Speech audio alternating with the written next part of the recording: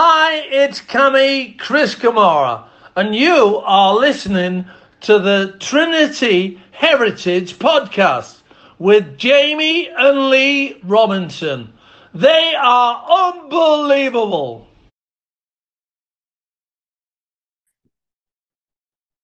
Good afternoon, good morning, and good evening from wherever you're listening from. Welcome to episode 56 of the Wakefield Trinity Heritage Podcast, the only active Wakefield Trinity podcast worldwide. I am your co-host, Jamie Robinson, and joining me as ever is my co-host, my dad, Lee Robinson. How are we doing, Dad? Hello, all good stuff. The season's finished, putting our feet up, and Trinity survived, so we're all happy and dandy and clappy at the moment. This week, we talked to a good mate of ours, a fellow Rugby League nut, who has a lifetime of experience in the Rugby League game and a coaching CV that's taken him from Featherstone Lions all the way to the NRL, with stops off at Trinity and France along the way. This week, we welcome Richard Agar. Richie, thanks for joining us, mate. 56 episodes, boys. You're doing well there, aren't you? You're doing all right. On air after 56 episodes. You must be doing somewhat right. Yeah. Good that the Trin survived. I think when Toulouse got the form, there were a period that I thought, oh, gee, they've got to pick the game up a bit here. But as always, as I say about St Helens, you should never write off the Trin, particularly in a relegation scrap. And I think they would have settled for finishing above Warrington at the start of the year, wouldn't they?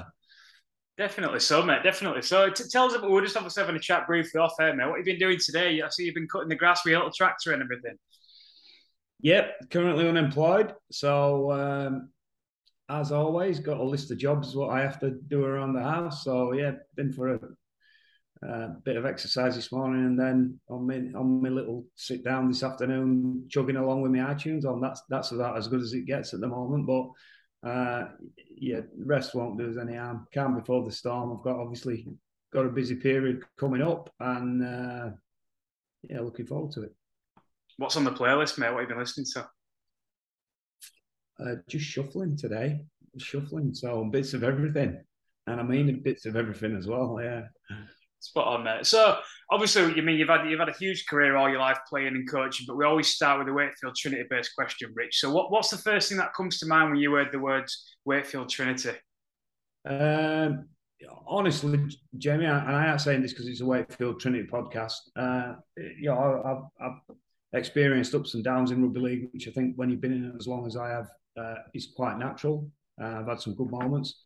I think the first year at Wakefield would be above probably one of the most enjoyable years, certainly from a coaching perspective. Difficult to compare it to playing, because I had some great enjoyment in my times at Dewsbury there. But probably the most enjoyable year in my coaching career, my first year at Wakefield.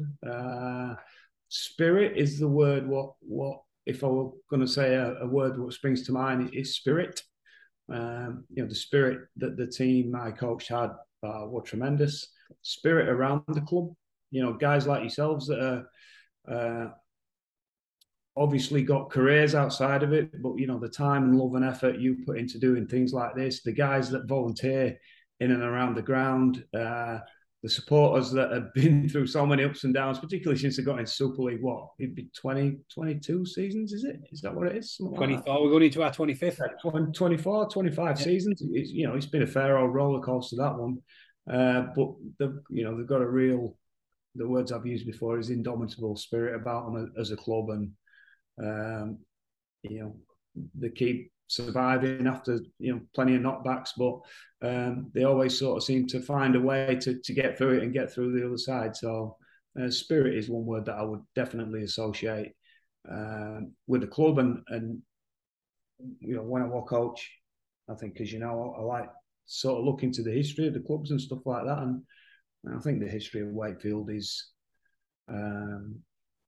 right up there when you look at the team that they had from through the 60s, really. I was going to say from the early 60s to mid 60s, but Neil Fox's team, Ian Brooks' team, anybody that ever watches any old Vision, that particular generation of players, just out of this world, really. It'd compare with any era and any team in the game.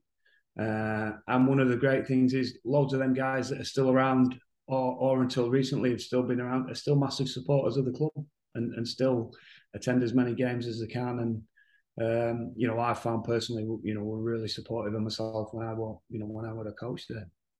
Brilliant, isn't it? Yeah, those boys. It's a pleasure being a sort of historian and a bit of a rugby tragic looking after the Trinity history. Because back in the day, in those 60s were the glory years. But like you say, Neil Fox, Ian Brook, Ken Rolling, Jeff Oakes, they still come now every week. And Harold Poynton, before he passed away a few years ago, they had the regular seats, they never missed a game, and they were still there 50 years after they'd done all the glory. Just great blokes and supportive. The guys that have the most successful period in the club's history, but they were never ever about telling you what you should and shouldn't be doing, or pontificating, or knocking the modern era again. They were just really, really supportive of the team all the time, and it's quite a pleasure to be around. A privilege and a pleasure to be able to class a lot of them blokes as sort of friends, really. Yeah, good stuff, mate. We'll come back to Trinity in a little while, but tell us about this new role you've got with New Zealand Warriors. What can you tell us? Not too much at the moment. I went over to do a mid-season test for Samoa and work with Andrew Webster then. I've known Andrew obviously through the game, as you do. Andrew's been in the game a long time, had a terrific coaching journey. And I will say, when I went over and worked with the Samoan team, it was really obviously to me that within 2 or 3 sessions and behind the scenes doing the video and watching him operate and listening, I said to his brother James, that I think everybody knows has worked alongside of me through big portions of my career. I said to James, he's got head coach written all over him.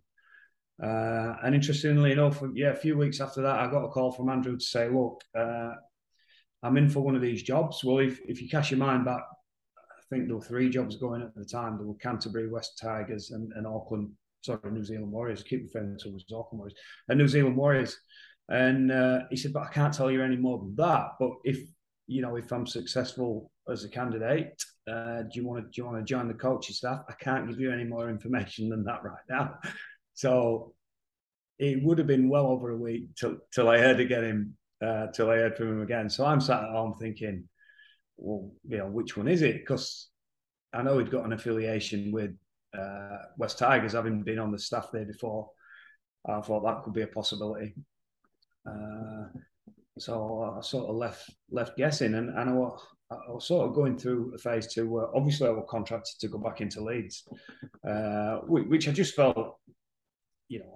I felt that at the time, wasn't right, and we're probably going to look different to how we'd spoke about things in the past. So I was sort of quite excited by the opportunity. You guys came and met me when I worked at St George.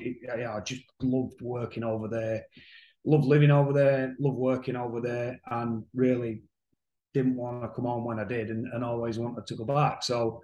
The timing on a personal level were really good. So I just got my fingers and toes crossed really that he got back in touch with me and hopefully an opportunity presented itself. Anyway, a week later he just said, look, it's New Zealand.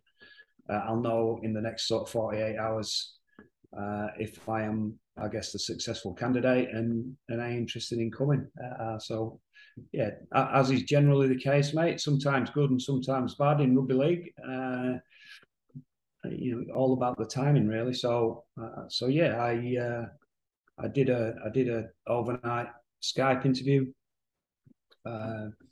with the CEO and general manager of football, and subsequently, sort of a day later, offered me a position. So I sort of some odds and ends to tie up with Leeds. And that's it really. So Andrew's pretty busy at the moment because obviously he's up to his neck in it with Penrith. They're obviously having a great season, and he's coming down to the business end with the playoffs there. So he's sort of steps off the New Zealand stuff for a little bit. Andrew McFadden's going in there as I think as a football manager, general manager of football, and I spoke with Andrew last week. About his role and about what's going on in England, and about the Warriors. And I've had a couple of longer, in-depth conversations with Andrew, but there's still a fair amount of, I guess, nuts and bolts to be put on exactly, what area and what role I'll be doing, and how the staff's going to look when we get over there. So all good. Been sort of trying to find myself a apartment to live in and understand the lie of the land a little bit. I've never been to New Zealand or Auckland, but I've got a ton of friends there, as you can imagine. Over the years, what I've met during the game, so it'd be great to catch up with a load of those people who are rugby league people, and obviously working in the NRL. Dream come true, really. And you've just answered the next question. When we came to see you a few years ago, we flew off to Auckland to watch a game, just had a weekend there. Yep. What a wonderful city. I was just going to ask you, have you had much experience of Auckland or New Zealand? But the answer is no. Unbelievable, incredibly no. So I've lived in Australia twice and been, countless times, probably 20 times. But considering I've got so many, friends and acquaintances over the years over there, when St. George, the year I was at St. George when they went, I came home to see my children that week, and I missed a week. So I never went. So I never went to Auckland. But everybody tells me, it's beautiful, beautiful country, great city to live in. It'd be a new experience for me living in the middle of a city in a central business district, overlooking the water.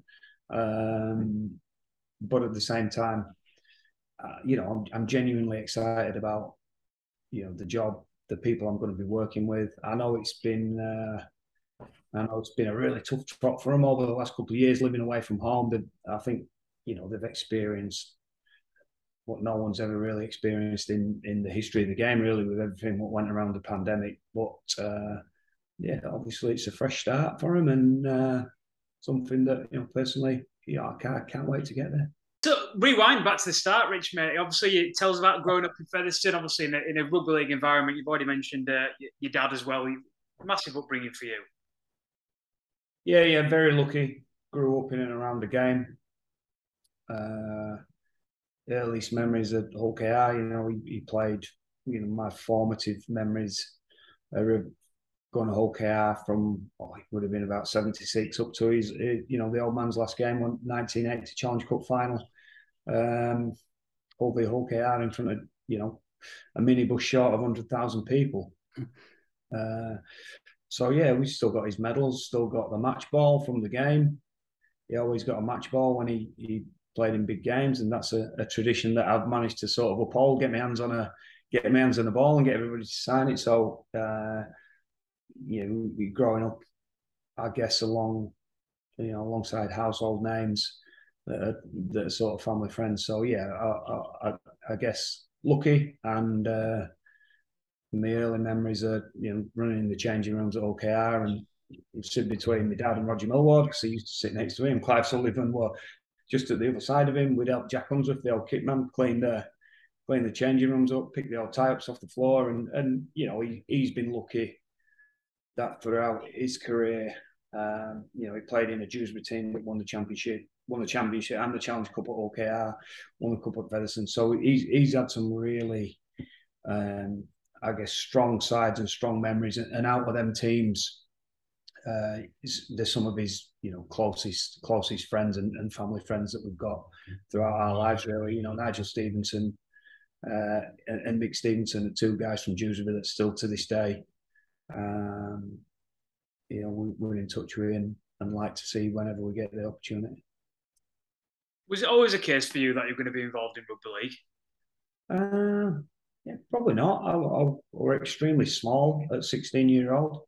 Didn't grow to the point where I stopped playing. So through my youth, really, I played rugby union. I went to a rugby union playing school.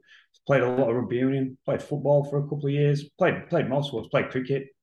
And obviously played rugby league. But at 17, when everybody grew and I didn't, I think I actually stopped playing for maybe a year, 18 months, something like that. And then fortunately, I had a growth spurt about 17, 18, and went from 5 foot 3 or 4 up to sort of shot up to over 6 foot, and started back playing again at Travellers Saints as it was then. And Peter Bell was my coach, famous old junior coach, and Peter's, you'll know Peter. Peter coached a lot of Featherstone Rovers over the years, and obviously ended up getting signed on from there. But yeah, look, I didn't think I was a great player. Wasn't, I guess, athletically very gifted. But maybe a player that could help other people around me, I guess. So, I always thought, if I look back on my playing career, is if I played in a good team, I would be all right and help people. If I played in a not so good team, I was probably the worst player in the team. I felt when I look back that, well, I weren't a player that in a poor team could make myself look like a standout player. But if I played in a good team, I probably had the ability to help people around me. I guess just the way I played, directing people around and kicking and stuff like that. But I was happy with my playing career. I had a couple of opportunities to go play Rugby League, but just probably came at the wrong time for me as I was getting old and getting injured. I never got injured, Lee, and then when you became a physio, I was never out of your room, were I? That's how I know you so well. But really enjoyed my career. Whoever I played for, and whether that were in the professional game or I went back another season at Featherstone Lions, really enjoyed my career, and played in some big games for Dewsbury and for Widnes at that particular level of the game, and thoroughly enjoyed it. No regrets. Understood my limitations as a player, absolutely.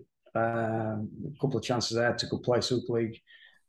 Didn't take them. I just thought there were no longevity in it for me. I'd got a good job outside of Rugby League, a good job and a good, I wouldn't say career, but a good job and a good pension and all that sort of stuff. So I think in the back of my mind, I felt that I would have more longevity as a coach than sort of finishing my job and going and playing Super League for a season or two and then having to drop back in, and sort of the offers that came my way were when I was 27, 28 as well, which you're getting closer to the end at that point. So no, I enjoyed it, mate. Enjoyed it. The Dewsbury side I played in were a good side, and I had a great camaraderie, and were a really successful era for that club, and really enjoyed the season I had at Widnes, where we managed to sort of replicate what we'd done at Dewsbury. The coach and 2 or 3 players left and went there, and we managed to get Widnes promoted in a really good team, and enjoyed it. How would Richard Agar, the coach, help Richard Agar, the player? Not very well. It'd have been hard to handle, wouldn't it? Pain in the ass, yeah, pain in the backside. Pain in the backside. Slow, couldn't tackle. But I got on all right. I played, I guess, the bulk of my career, or where I guess the most success under Neil Kelly. We had his ups and downs along the way, no doubt about that. I played with him. He was a teammate of mine. Still to this day, we're good friends. We had his moments, and we had some falling outs. But even sort of towards the back end, towards when we were playing at Dewsbury, I was watching video for him, taking in, I wouldn't say I was writing game plans, but I was watching video. This is what I think this is what I think about attacking this team. So I'd sort of started to, my relationship with him were a strong one, certainly from a rugby point of view. I thought he knew how to manage me personally and get the best out of me. And when he went to Widnes, I followed him, and we were fortunate that it worked. The formula worked again there. But yeah, I had a close relationship with him, certainly in a rugby league sense. So more than I guess more than players would do these days in terms of. I guess I had my foot in the coaching camp a little bit, even back then. Good stuff, mate. Just for talking about your career, 220 games you played in your first grade career. How many? 220. I might have played more in A-team, did I? Yeah. Well, you had, in your early days, you were in and out of the Featherstone. Then you've had 140 at Dewsbury, 23 at Featherstone, 41 at Rochdale, and 16 at Widnes. So 220 games you've played in a 20-year career, I think. 91 to 2003, 22 years, is it? there'll have been some seasons when I probably didn't play too much Yeah. first team as well. And that, 14 years. you know, when you're a young kid and you're growing up, you want to get signed on. Yeah. And when you get signed on, you want to play an 18 game. And when you play an 18 game, you want to play a first team game. So you know, if I managed to play professionally for 10 years and you know, had some of the experience I had and played that amount of games, and that I didn't know that, and I wouldn't have had a clue. If you'd asked me to put a number on it, I'm not sure I could have put a number on it for you. You know, we enjoy a quiz on here, mate. We always quiz somebody on the team. I'm going to throw you the 2000 grand final, mate. Do you remember the Dewsbury team? Yeah, I'm not bad at these. I'll give this a go. Nathan Graham, Richie Baker, Brendan O'Meara, Dan Potter, Aidy Flynn, me, Barry Eaton, who I saw on a quiz show last night, actually. Got it. He were on one of tea time quiz shows with his daughter, Millie. Yeah, he didn't win. I never had him down as a quizzer, Bazza. He didn't know much back in the day, did he? Shane Williams. Yeah. Dave Michael. Started at hooker, Paul Delaney on bench. Ryan McDonald, Sean Richardson, Daniel Frame, Damien Ball. Bench, Paul Delaney. Matthew Long. Oh, now this is tricky ones. We had 4 subs back then. Yeah. Did we? One didn't go on. Gav Wood didn't get on. Gav Wood didn't get on. Yeah. You've got them all right so far, but you've got them wrong way around. Number 10, you said, did you say Ryan McDonald? He was on the bench. Mark Haig started. Mark Haig moved to prop. Yeah, so Ryan McDonald was at benchy. That's it, mate. Well done. First one that's got us something. I was a physio that day, and I think I'd have got PD, Paul Delaney, and Michael wrong way around. I couldn't remember Dave Michael started. Yeah, there you go. Jamie McMaster, you're mascot, Jamie. You're mascot as well. Yeah, we're there. Yeah. You're on all photos with your Dewsbury shirt on, aren't you? I am, yeah. Keep them quiet now. Yeah. And we won 13-12 that day. You got the drop goal. Do you remember who was acting halfback when you got the ball from the Dan Potter? And I'll tell you why, because obviously I think Baz had a shot before then, and I was thinking I was trying to get it before fifth tackle. I don't think it was fifth tackle. It might have been third tackle. It was early-ish in the count, third or fourth tackle, and it had been a little bit helter-skelter. And I just thought, you know, next time we get anywhere near, I'm going to take it. And I can remember, I think Sean Richardson played ball, and I thought, it's Dan Potter had done me half. I'm not quite sure what sort of pass I'm waiting for a crisp packet getting thrown at me. But yeah, it only just went over. Yeah, we got there in the end. Happy days, mate. Happy days. Talk about Australia, mate. Where did your love of Australia come from? Had you had much experience before Eden Tigers in about 1995? Or was that your first? Yeah, I'll tell you exactly.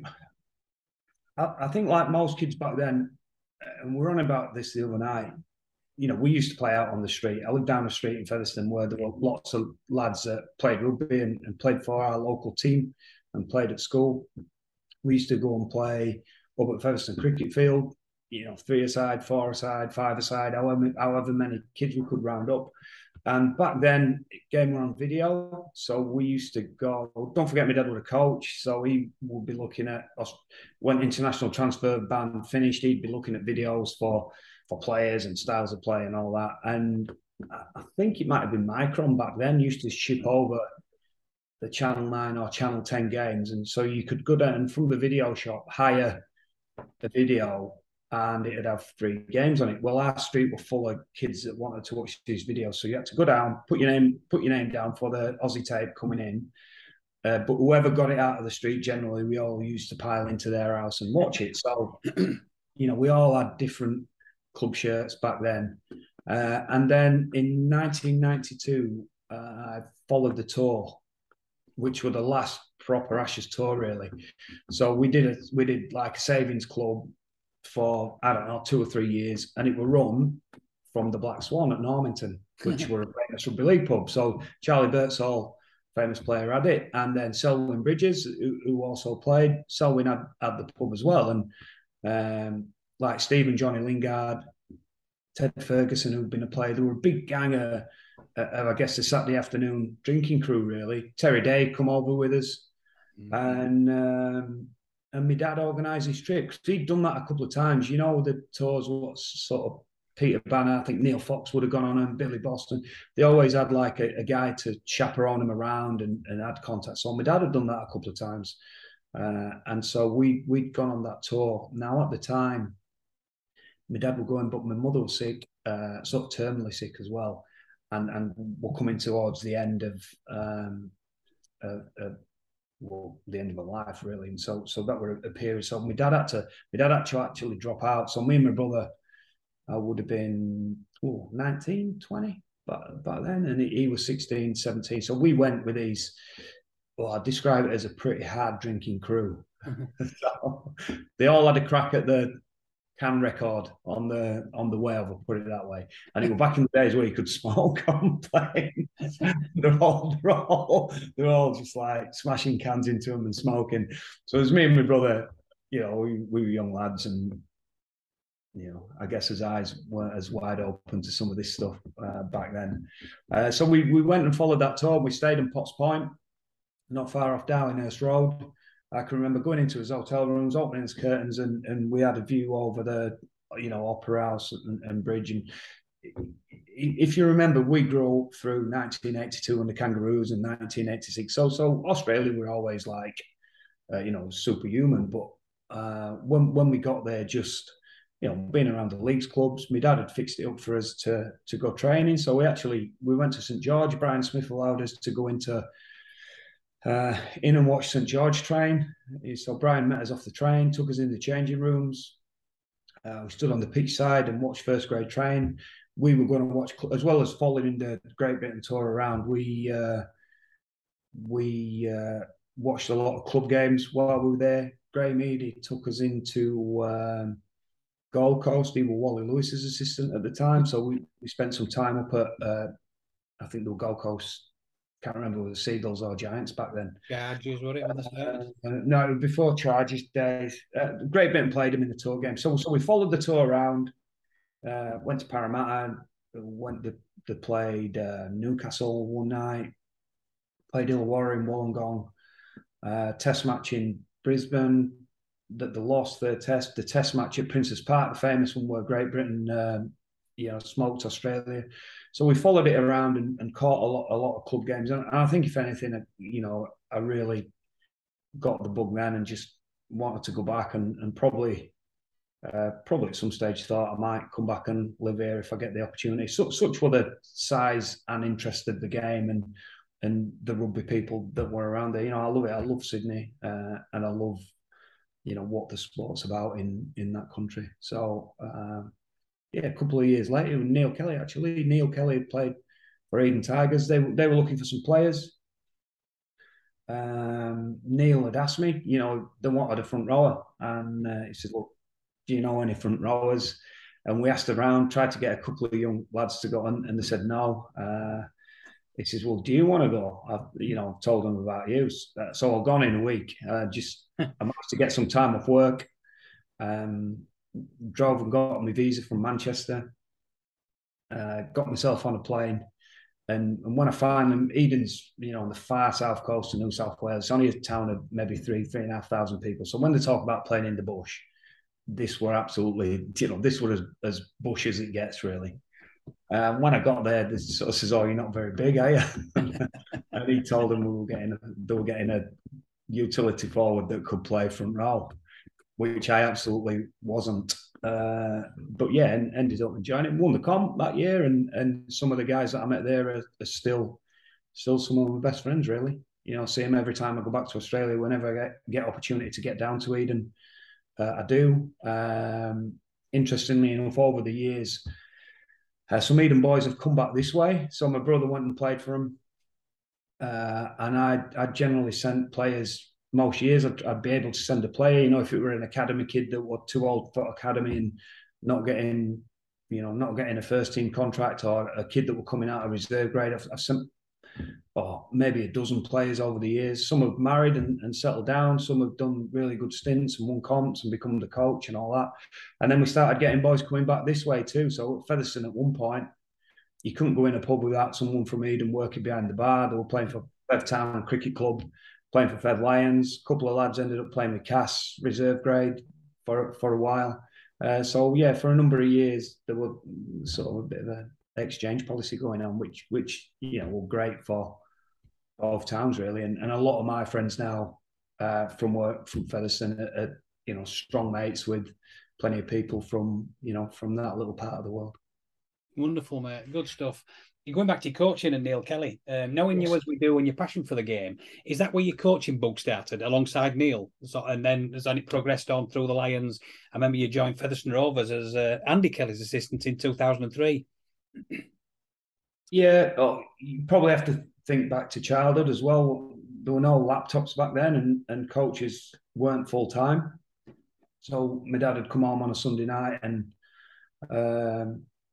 it might be a few pints, or if he needed to turn video around, it'd be back in the old video to video days where you stop start. So we'd sit in on a Sunday night and watch him do his cuts and some maybe do some stats for him and stuff like that. Back in the days before we had analysts, we'd go through the tape and help stat the game up as he was doing it. So I guess really early doors I had an exposure to what that were all about. Don't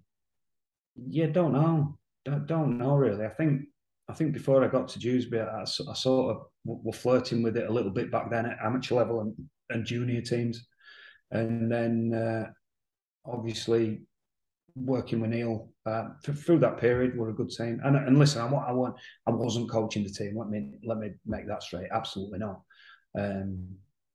But he'd say, look, take that on, bring it back, tell me what you think. Come back with some, write me notes and so I think we should play them this week. These are what I think the strengths and the dangers are. This is how we might. So sometimes he'd listen to me, other times he wouldn't. But that was probably the first time that I got close to it. And then when I finished playing, I went and worked with Andy for maybe 2 years at Featherstone as an assistant. I think I were already coaching Featherstone Lions by then, and I'd taken England students to Russia for a tournament. So I coached England and Great Britain students for a year.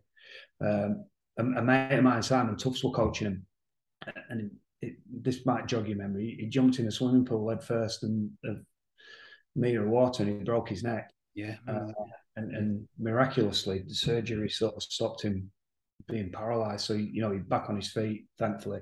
But Simon were doing Fev Lions job and doing Great Britain students as well. So this were all really last minute.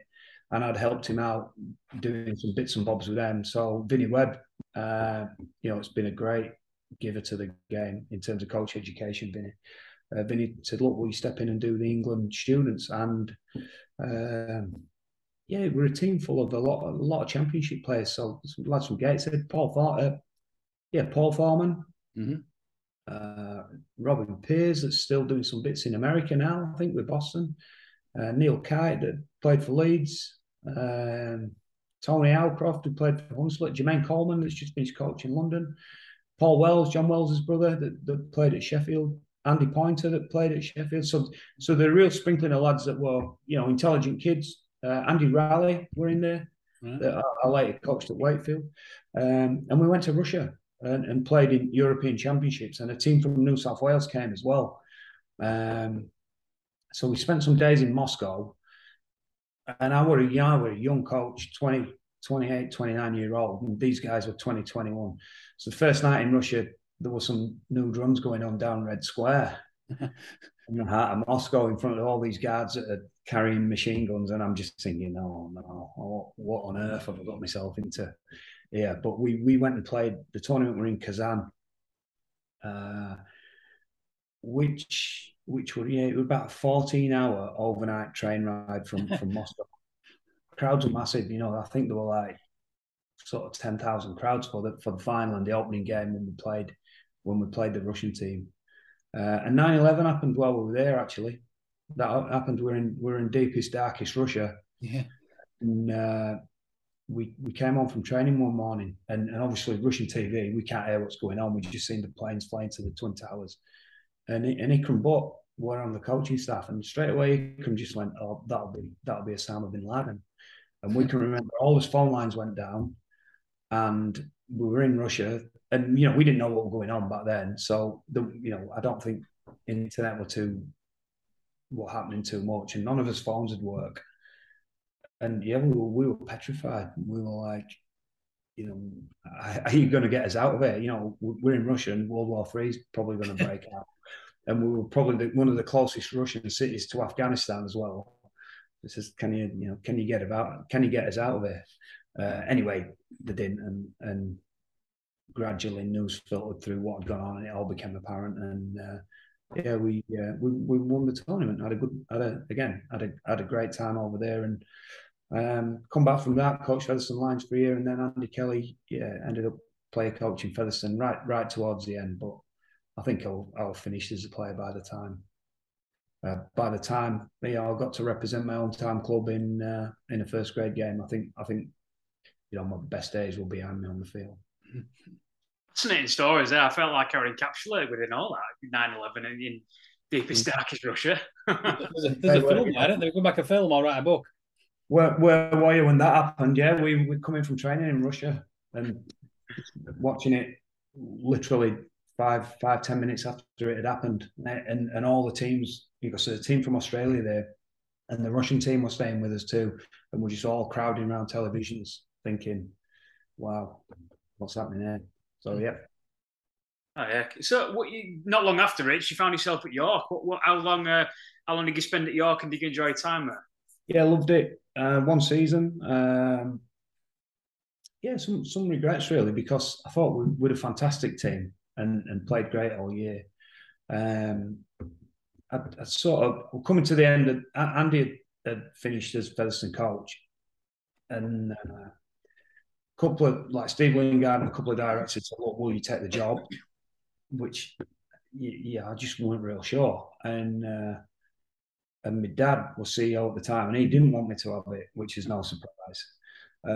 So I was just in a position where they were then going to invite people to apply and all that, and I didn't really want to coach Featherstone at that particular time. It was very the glass were half empty. It was difficult to get players there. Run on a shoestring. I couldn't see it would be that easy to take the team forward.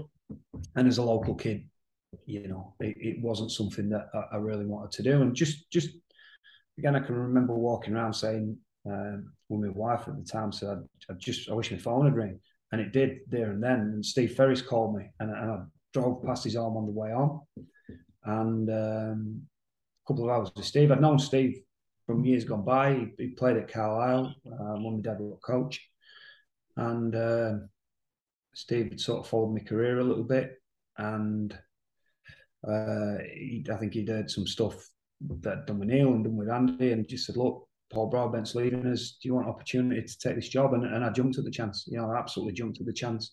I'll try and be really quick on this, but it was just a great season. We played really good rugby, and if anything, we were sort of, a success really hurt us, because we went to the quarterfinals of the Challenge Cup.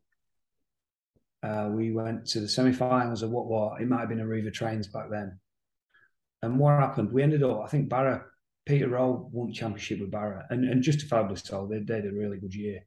But we ended up playing something like 10 or 11 games more than everybody else in our comp, because we'd done so well in the cup competitions. And all of them games were, again, higher ranking opposition, first division teams or Super League teams. And it just, in the middle of the season, it just took a little bit of a toll on us. And back then, I don't know if you remember this, but the playoffs weren't, again, teams in your league. We ended up playing Halifax, who were in the league above us, and so it was like a relegation battle versus a promotion battle. So you're playing a team that's running off completely different salary caps, and we dominated the game. And I think we conceded 3 converted tries in the last 7 minutes of the game, and video ref got one of them wrong as well, and we lost by 2 points. And it was just a real heartbreaking way to go out at York. You know, I just thought we'd really deserve promotion that year, and a couple of, you know, a little bit of victims of his own success really at one point. It just took too much of a toll on the squad. But they went up next year. Mick Cook took a very, very similar team and they got promoted, and fantastic little club, run by great people. The supporters were brilliant, really, really good people in and around that club, that city. And yeah, I still get over there now and again if I can from time to time. Stadium's been rebuilt. It's a fantastic little place to go and watch rugby on a Sunday afternoon. So yeah, good affinity with York. Really loved my time there. Did you know by the end of the season you were going to OFC? Yeah. I started to get some offers to go to Super League. I'd had my first child by then, and I was working and coaching, and you know, every night I'm going to bed at 12 o'clock. You know, we're still on old videos back then, and the toll of it around having a 12, 18-month-year-old baby, trying to work and trying to coach as well. They said, someone's got to give. I'll give it another year at York, but then I'm going to either quit or I'm going to have to go full time. Anyway, fortunately, I started to get some opportunities to go full time and work in Super League. But it was a big thing. You know, packing my job in. You know, I've been there since I left school, and said, got, you know, good job, well paid, good pension. You could coach part time and earn a little bit more money. So from a monetary sense, you had to take a pay cut to go full time. But it was a little bit of a now or never moment. I just thought, if I don't do it now, I'm never going to do it. I was prepared that, look, I signed a 2-year deal thinking, you know, what's the worst that can happen? If it doesn't work out, then, you know, I'll go back and I'll find myself a job. And 12 months later, we won Challenge Cup. So it seemed really worth it at the time. I remember you telling me a few years ago that you offered the first team job. Obviously, John Kay was there, Peter Sharp was there, and you'd been offered the job a couple of times, but you turned it down because you didn't think you were ready. What changed in 2008? I got offered a couple of jobs, Wakefield being one of them. Can't remember what time that was. I think Steve Ferris had gone to Wakefield at that time, maybe. And I've been sounded out about a couple of other jobs because my first 2 years at Hull, we won Challenge Cup under John, and then we got to grand final under Pete. So we were going all right. So I started to get sounded out about other jobs, but then Pete, I can remember Pete having some trouble with his work permit about getting over, and Hull sort of said, you know, if you can't get it, we want you to do it. And I just thought to an experience, to tell you the truth. But by the time that came around the second time, I think maybe 3 times I'd knocked jobs back. And I was starting to think, if I keep knocking them back, I might get tainted with the brush that, you know, I might stop getting asked. So I took it really. And to be honest, it was probably the worst time and the worst job I could. You know, the other opportunities would have been much better than the time I actually said, "Oh, you know, the roster." You know, as is often the case, you know, you usually get offered a job when things probably aren't as good as they should be. And yeah, the roster were in a tough place. Salary cap management wasn't as much of a science and art as it is now back then. And without going into too many details, yeah, they were in a tough spot. So the first season and a half, well, yeah, really tough, to be honest. Well, we got to, I think we made a Challenge Cup final. Beat Wakefield in semi. What were you, 08, 09? Can't remember what year. 2008, yeah.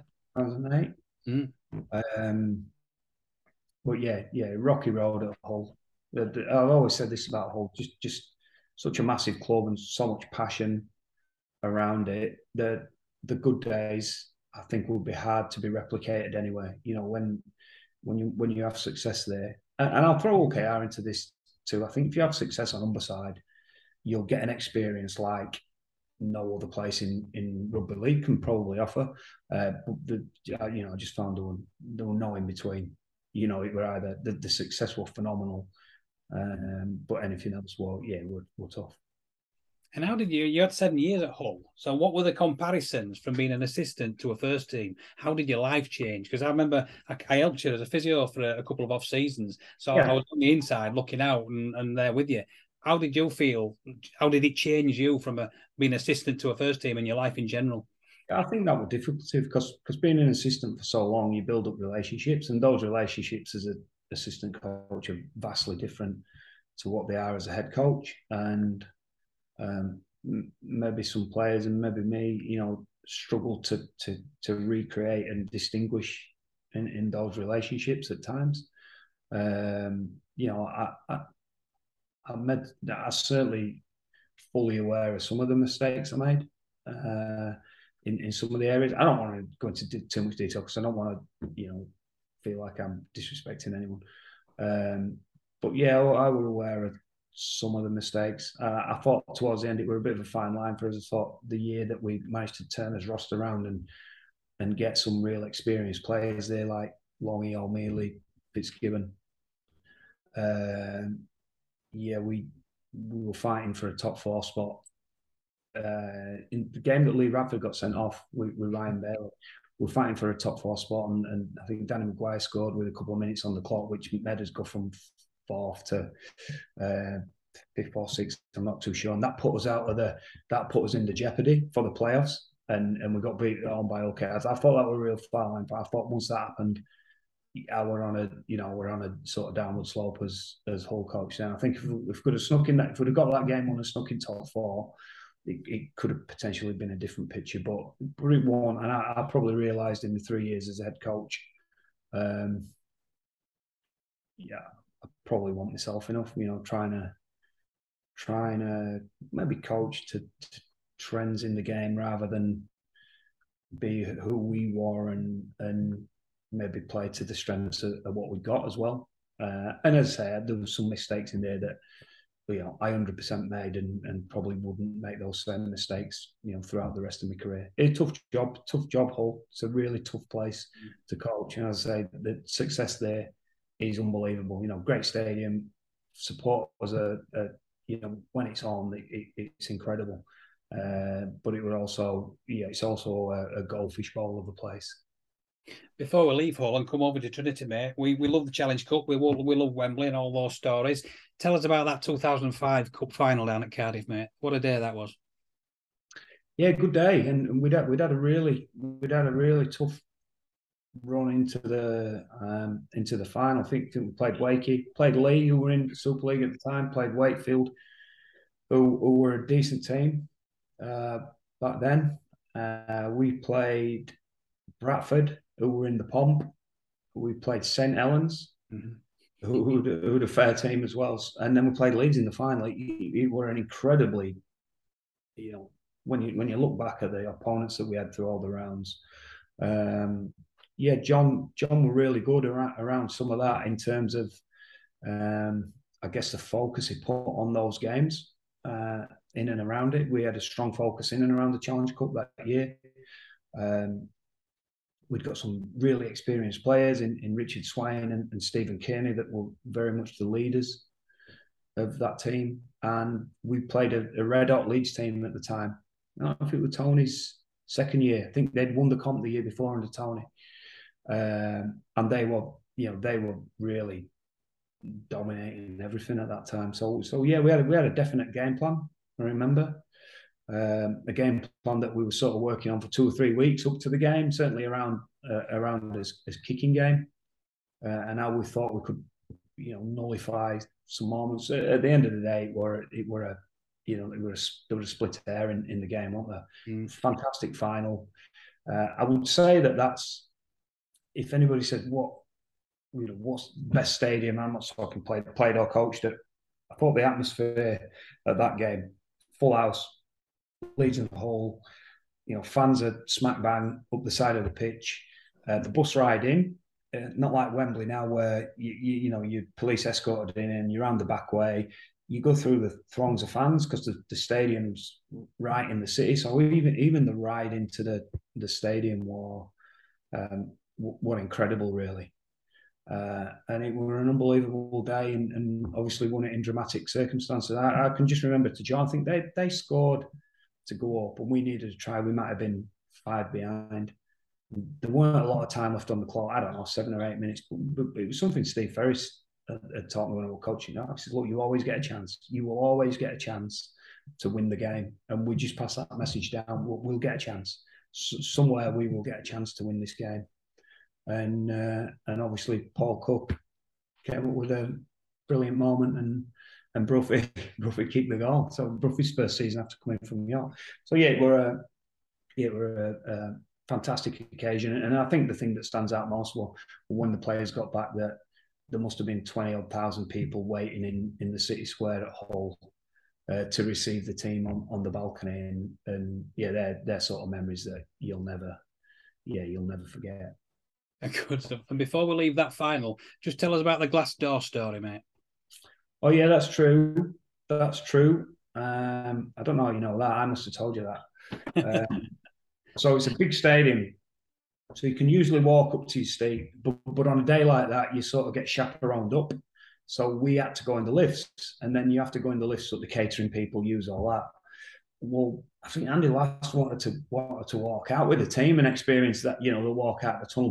But John had to lead the team out and do all the dignitary stuff. So John was probably going to be late up and miss the start of the game, because by the time he's finished shaking hands, they get him ready for kickoff.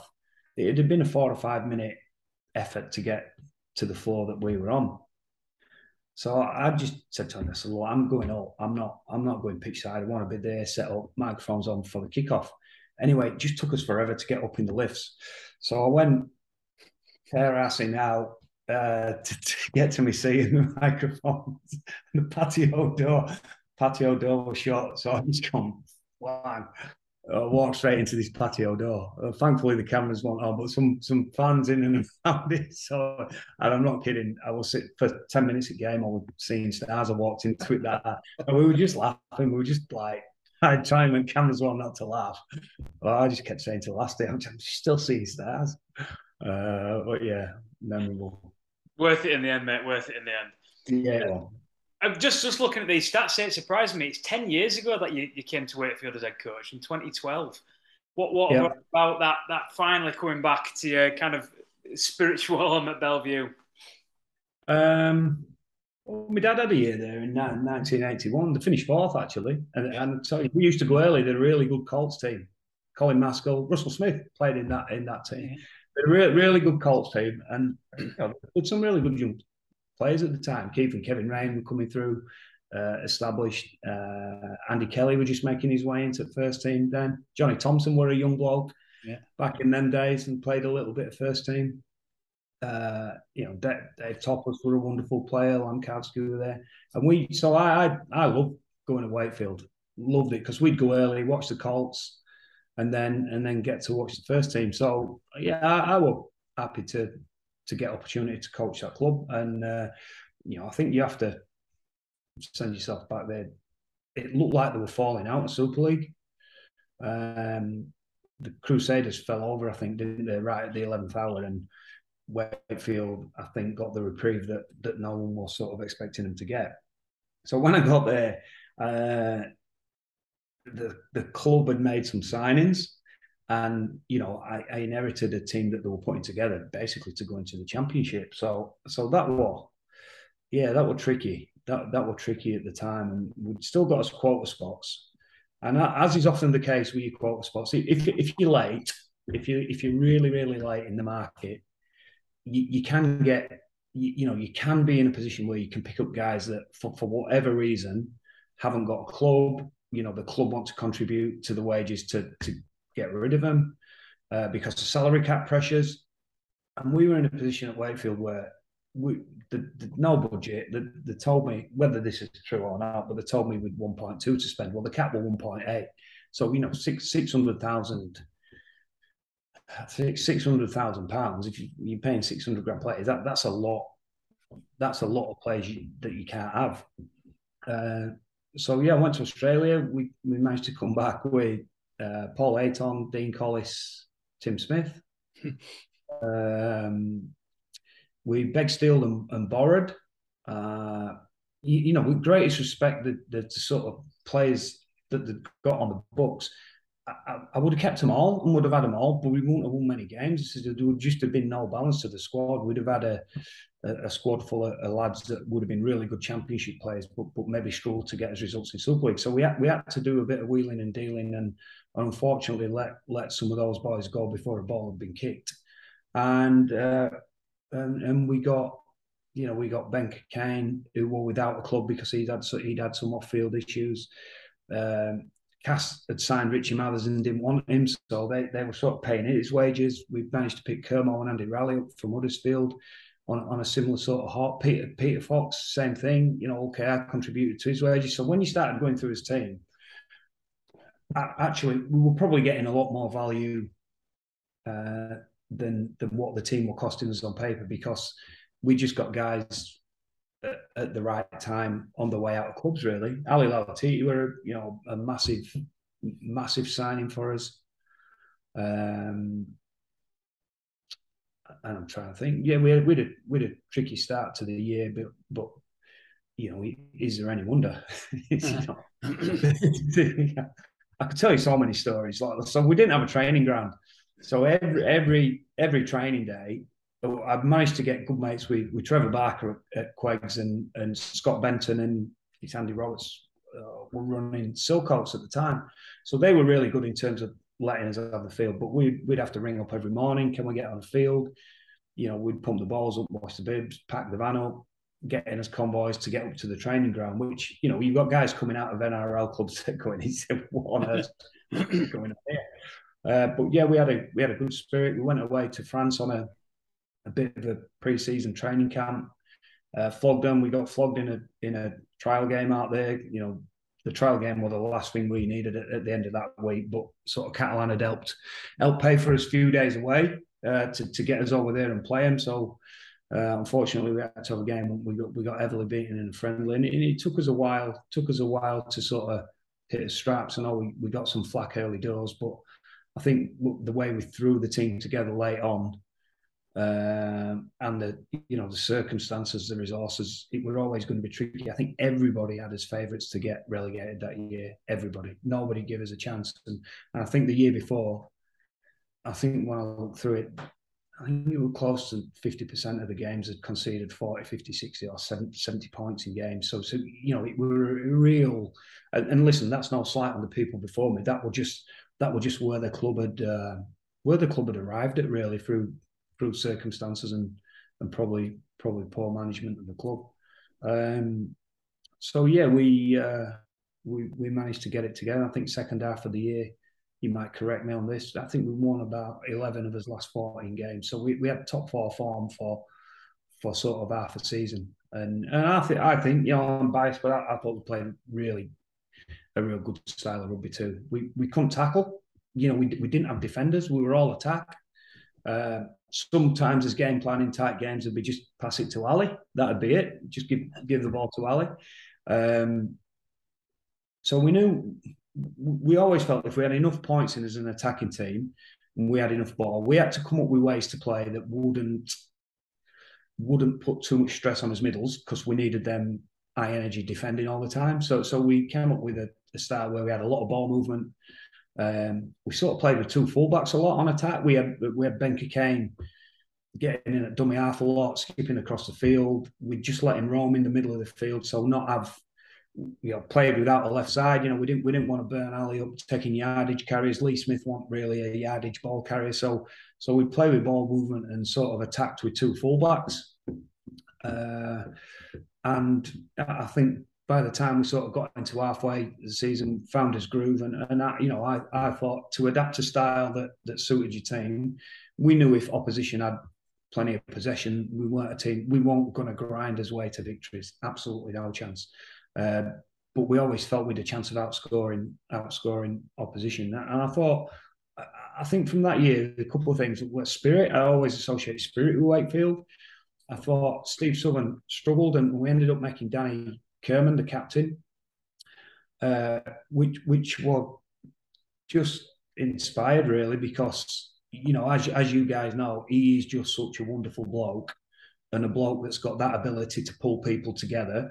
We're an on-field rugby league technician and leader. We thought he could emerge and develop in that. But what Danny is just a sensible kid. He's a local kid, and he was just the glue that kept everybody together on and off the field. And I would say we got a lot out of a lot of players. If you talk about players playing the best rugby, I thought some of our players there, Paul Ayton played brilliant for us. We ended up getting the best out of Tim Smith. Dean Collis was a good signing. Kerman went and got in the dream team and were on the fringes of England selection. Benny Kane got picked for England and England Knights through that, after being a kid that had sort of lost his way in the game. So it was just, and still to this day, Lee, we're all in touch and we're all pretty good mates, and it was a real memorable season for me. It was just, we got some flack early doors, but the only day stuck together, and I thought we played a really enjoyable brand of football. And for all the sort of, Challenge Cup finals and grand finals that I've been involved in, I can remember us making the playoffs. Bradford, I think Bradford were playing in Catalan, and we were playing Salford that weekend. I'm trying to think where the game were at. It weren't at Salford's ground, were it? It were at Lee. It were at Lee. And so we knew before that we'd made the finals.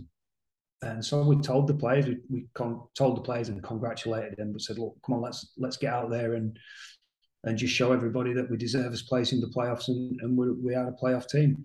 And they went, and I think the first maybe 40, 50 minutes just put on a real show. And I can just remember all Wakefield fans at back of post game, that had been through all the uncertainty of maybe going out of Super League. We'd started the season slowish, and then they got behind us on the running. We had some great crowds that year, and that was just something really memorable and special for me. That there were just such a great, honest, trustworthy, together bunch of blokes that just really bought into everything that we tried to do. And I just thought it was a really, for me, a really sort of special moment for me at that club, to be honest. I've interviewed the likes of Mathers and Kermo and Washi as well, and they've all mentioned this camaraderie in the changing room them couple of seasons. How hard is it to create that in a squad that's been tipped to go down as well, from a coaching perspective? I think it gets challenged. I think it gets challenged when you get beat. So I remember us going to London early in the season, and we got beat. We got beat maybe 30 or something like that. And it probably weren't a 30-0 defeat, but we didn't take his chances. We let a couple of soft ones in, and I can remember like Andrew Glover had a right go at me after it, and I just thought, you've no idea. You have got no idea about what this is all about. But I'd just say that the characters in the team that ran it, even the young kids that came through. Liam Kay played a bit sort of towards the end. Chris Anakin, Troutley, we got some game time out of them. Lucas Walshaw played. They just really bought into everything. And the senior blokes that we had, Ali was such a wonderful human being. Benny Kane, from his military background, were very forthright and very opinionated, but he was almost like a bit of a policeman around some of the housekeeping stuff internally. He got really high standards around that. And Kermo, Mathers, Timmy Smith, Paulie Ayton, they're just really good blokes. Paulie Ayton missed half a year, and I think Andy Ellis coming in, Carl Wood ended up, both playing really well towards second half. We lost his best player, and they played really well towards second half of the season. I think we give it a shake at Headingley, didn't we? We come back. That were a close game, and I think Washi put one down later on, didn't he? With a try line begging that they maybe taking it to golden point. Maybe I'm not sure. I can't quite remember, but it was just typical of us that year. We'd let some in, but we'd still got it in us to come back and score some points at the team that eventually won it.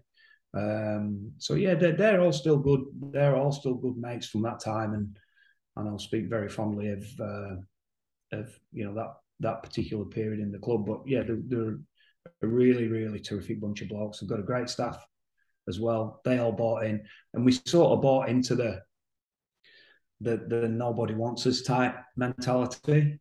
Everybody, we were all waifs and strays, unwanted from other clubs, and pretty much that was his team. That's almost not everyone. The club had gone out and recruited some guys, but a lot of the guys that we brought in were basically without a home. But enjoyed it. Yeah, bought into everything we were about. We had some good fun along the way, and we had a really enjoyable season. We do have a fans question from Twitter, Rich, regarding that season. And someone's just asked us if we could ask you if you could. Are we live? Hey? Are we live? No. We posted it out before about questions for you. Don't worry. We'll edit out the editable bits. Go on then. If you could take one player from the current Wakefield squad and put them in your 2012 playoff side, who would it be and why? Oh, good question. Good question. First two names that spring to mind, but I'll give it some thought. It's Fafita or Tanganoa, just for size, power, X factor, that type of stuff. Obviously, I've signed Riesling twice. I think Riesling is a good rugby league player and a good kid. I think we signed him the year after. I'd probably still go on the theme of attack for that team. The conservative answer would be let's sign a grafter and someone that can tackle in the middle of the field. But I would say, nah, sod that. Let's get on the attack even more and have a bit more X factor in. So maybe Fafita, but I think Tanganoa's best games, are really, really strong games as well. So probably one of them two. And I'm not going to say Lewis Williams because I liked his wingers too much to hurt their feelings. I think just before we move on, Rich, you mentioned Riesling. He's got a lot of flack at Wakefield over the years, but I think this year when he's missed obviously a big chunk of the season, it shows how much of a good player he is when he's missing. Yeah, but sometimes you've got to take that with a pinch of salt. He seems to find his way into the England squad enough, doesn't he? So maybe there's some better judges out there that are watching him close enough to find that. I think if you're an opposition coach and you're coming up against Wakefield over the last number of years, Reese is a guy that would feature on your tip sheet. He's a guy that can beat people in a number of ways with the ball in his hand. Don't forget, Jamie, I'm not watching him every week either. So, I don't know. I don't sort of buy into the who gets flack on fans forums because don't worry, I've had plenty myself. Yeah, he's got his testimonial next year as well. So it just shows he's had 10 years at Trinity. So he's had a good run. I think you should acknowledge that. He would have had plenty of opportunity to go to other clubs. But he hasn't. He stayed loyal there, and he's been in and around England squads for a fair old number of years too. So, as I say, he must be doing something right at some point if he's getting that particular type of recognition. Yeah, good stuff. Before we leave 2012, mate, I've just been looking through the results and like that run we had at the end before we played Leeds in the playoffs. You've mentioned Salford, but we won in the sort of relegation zone and we won 7 on the trot. And it also makes me smile when you said we didn't tackle because some of these games, you brought Paul Sykes in halfway through. Yeah. And like we beat St Helens 33-32 and he got the drop goal. We beat Old Kingston 31-30. He got the drop goal. What games? Then we went to Cass and put 40 past them. Leeds came to Bellevue and we beat them by 20 odd. Yeah, that was a great run. Yeah, we could attack. There's no doubt we could attack. Sykes were a bit of a catalyst for us because it sort of just didn't quite work for Isaac John. I thought Isaac John was a good player. I know he's been. Let me know he's critical of me at times, but I would still, sort of back him as a player and say he got plenty going for him as a player, and I thought he showed that when he went back to the NRL. It was just one of them things where something just fit better for us at that time. Sykes was just a better foil for Timmy, we were heavily loaded through Timmy, but we didn't really play left and right. Timmy just roamed around the field and played both sides. But Sykes, a left-footed kicker, he kicked the ball big, and he were a vastly experienced player that didn't get ruffled too much as well. So it just sort of worked for us better as a team when Paul came in, and I'm not sure. I think I might be wrong, but I'm sure the second half of our season were comparable with top 4 teams. I think we'd had a really tough start over his first 8 or 9, which, as I say, I think if you understand the circumstances around it and throwing a team together late like we did and everything around it, it would have been no surprise that we had a slow start. But I thought once we got it together, I think for the second half of the year, it's far more top 4, top 5, and yeah, you're right. There were a winning run towards the end of it. What snuck us into the playoffs, but yeah, a couple of close wins. So we beat Saints at home by a point. He kicked a drop goal up at the far end. Is that right? Yeah, North Stand area. Yeah, North Stand, and then OKR. Yeah, same end, playing right to left. He kicked one. He kicked one late there, didn't he? And I remember the fans that day. Down, as far away as you can get at OKR. Yeah, close games. 31-30. 31-30. And it was, like you say, we started off slow. We won one game in the first 10, I think. We beat, who did we beat? I've just had a look. Can't find it quick enough. But we won one game. We were sort of having a bad run. We were getting some stuff-ins.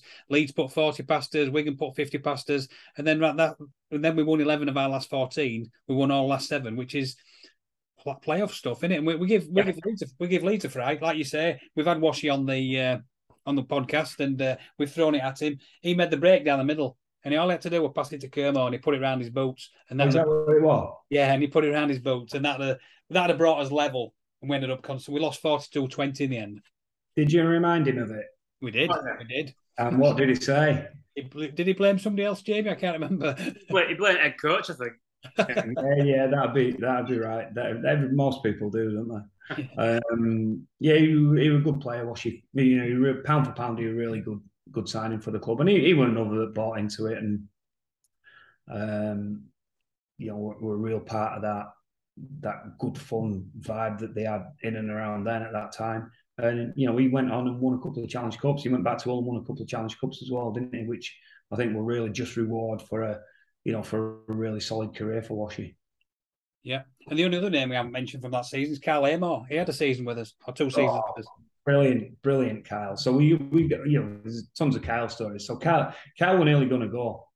Kyle were nearly going to sign for a Super League club, a different one, and we just sort of said, look, we just think that where you're going here, you maybe not quite ready, and we looked at the market at the time and said, look, we think when next year comes, all the top clubs are going to be wanting front rowers. Right now, this club wants a front rower, and you're looking at it and you're thinking, yeah, but look, we just think if you sit tight here, your form's getting better, you're getting used to playing every week, and he started to really, really improve, Kyle. He's a genuinely funny kid, Kyle. And he did. He sort of backtracked on that deal to stay at Wakefield. And, his performances were just getting better and better. And sure enough, at the end of the year, I think sort of as we sort of tried to forecast to him, pretty much all the top clubs were losing front rowers. And what a move it's been for him to go to the Saints. And he's doing a great job with the commentary too, isn't he? He is. I said to him last time I saw him, I did some radio at the semi-final, and he was doing some TV. And I said, I just never realised how smart he was when he commentates on the game. And I should have played him in the halves, maybe, when he were at Wakefield to try. I said, I never realised you'd got such a good football brain. You were keeping that really well hidden. But he's done well for himself, done well. Had a great career at St Helens, and he's found another path within the game that I think he's really good at. Good stuff, mate. See, next season on, we bought you sort of brought in. Oh, I've just lost it. Justin Paul, recently we've discussed Lee Smith and Talima Tautai. Yep. Talima went all right for us, didn't he? Ended with a good move and winning grand finals, and I'm trying to think who we lost along the way as well.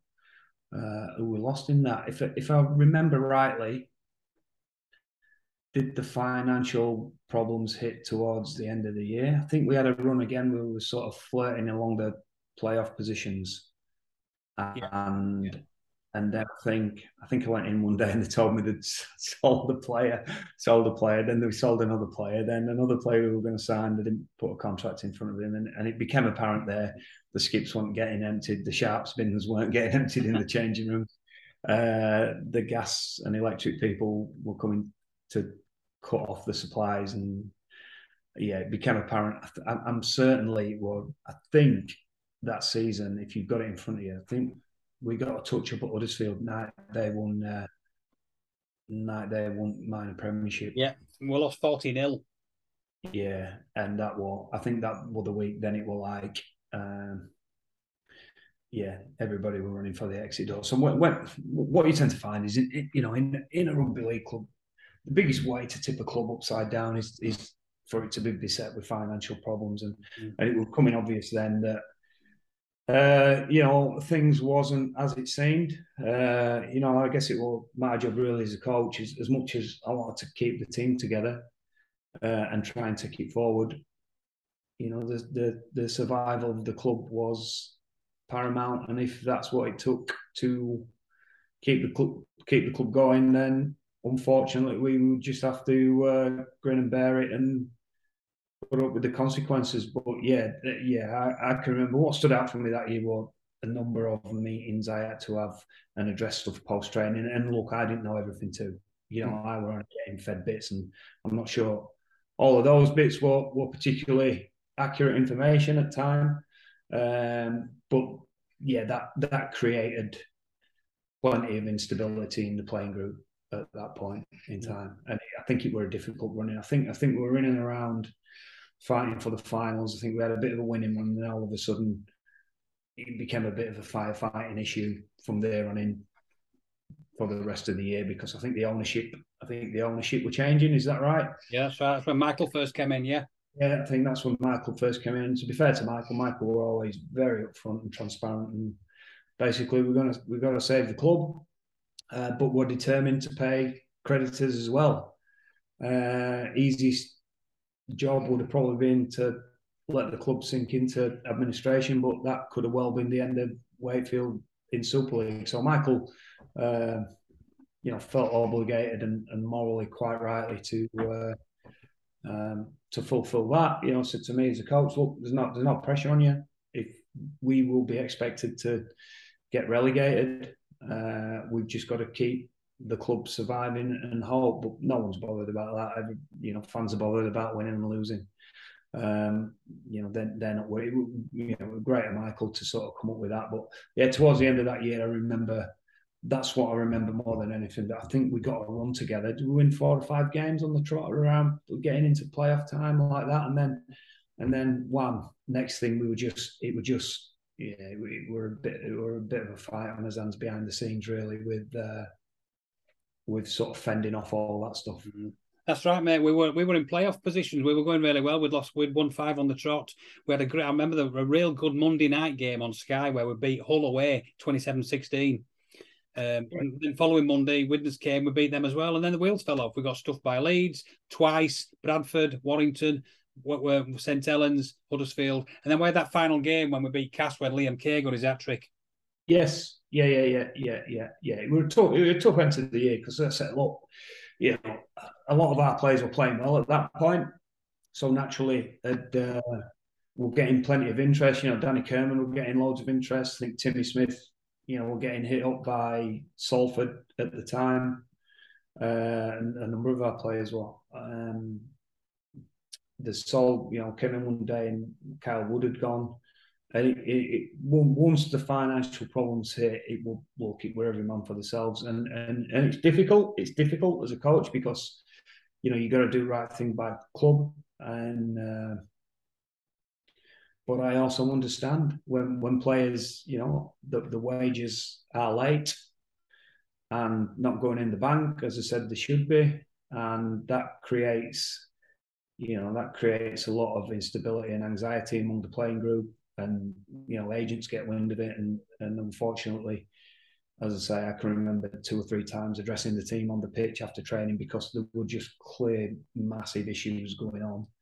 That sort of derailed us a little bit at that point. And yeah, I know myself. I sort of had opportunity to leave, and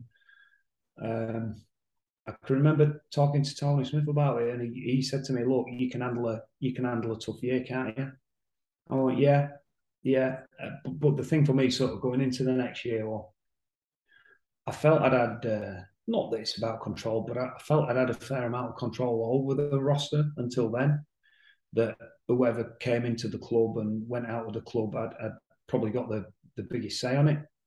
And then I didn't, and I felt like I didn't have too much control at all. I understood the outgoings. I understood when they were getting offered 50 grand for this player, 70 grand for this player, and that's what saved the club. There were part of me, Lee, that I felt personally. Do you know what? We've picked some of these players up for nothing. We've had other clubs prepared to contribute to the wages, and we've had a good enough run over a season and a half that these blokes now, the transfer fees are going to save the club in respect. So the part of me there that I sort of felt, although I'm not sure if pride's the right word, but what we'd done and what we'd achieved enabled the club to survive. Because if we had players that they could sell for that type of money, the short-term job to keep the club afloat would have been a lot harder. I'm trying to think. Benny left, didn't he? Benny left, Tim Smith left, Kyle Wood left, Paul Ayton left. But there were a couple of bits personally that for me, it was like, I thought, yeah, I could do it. But then it just became to me that, look, I ain't going to be able to work in these circumstances. I just felt that all the ability to put the team together had been taken away from myself.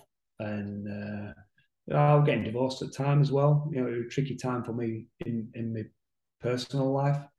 And I just felt that after the start to the season we had, I can remember, I think we won at Widnes, we won a couple of games, we won at Widnes late in really dramatic circumstances.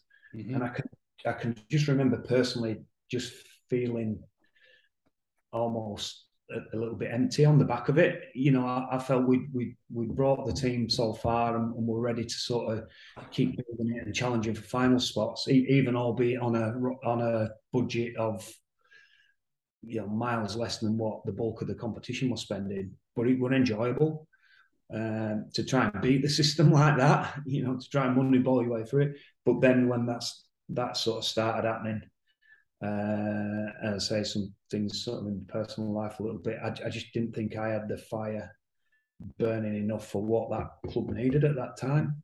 And I told them that. I said, look, I'll see it out to the end of the year, but I'm probably, this is exactly what I've just said, Dad, this is exactly how I'm feeling right now. And I just think this is going to be a massive, massive challenge to keep this team up. And I need someone that is fully on board, because I just lost a little bit of love for the job. I just felt too much had been taken away from myself in those particular circumstances. 2 or 3 years at the club, mate. You sound as though you've still got a love for the club. You sound as though you had some great fun there before you left and walked away in June 2014. Brilliant. I would say that first year, and I'm talking, been to a number of major finals league throughout my career, but I've got to say my first year at Wakey was absolutely the most enjoyable in my career. The people that I work with, the fans around the place, and in particular the playing group, mate, they're just a cracking bunch of lads. Tell us about, along came France as well at this time. You were doubling up. 12 tests with the French, 6 wins, 6 losses, 2013 World Cup. That must have been a nice diversion. Yeah, it came around. It came around, and I think they'd been talking to a couple of coaches, and I think Trent Robinson he was fairly, I guess, an advisor to people like Carlos that were the president at the time and all that. And I think Trent had sort of recommended me coming into the World Cup. Went to meet him at Gatwick Airport, I think, flew down, had a meeting at Gatwick Airport, presented some stuff, watched the team a bit. The World Cup were great. Again, talking about games that sort of stand out for me, we beat PNG at OKR, and it was first test. I'm not a Frenchman, but it were incredibly emotional. The night before, Remy Castille had got up and spoke to the squad. As we know with the French anyway, they're very, very passionate people, and we won a tight game against PNG, which pretty much sorted as qualification out to get to the quarterfinals. We're in a really tough group against Samoa and England, but the games in France, full houses, and the whole World Cup experience were fantastic. It became really difficult after then. It will. There were a coup to try and oust the president. The relationships with Catalan were difficult. They were pulling the players out of the international team. We were having training facilities pulled from under us feet at the last minute.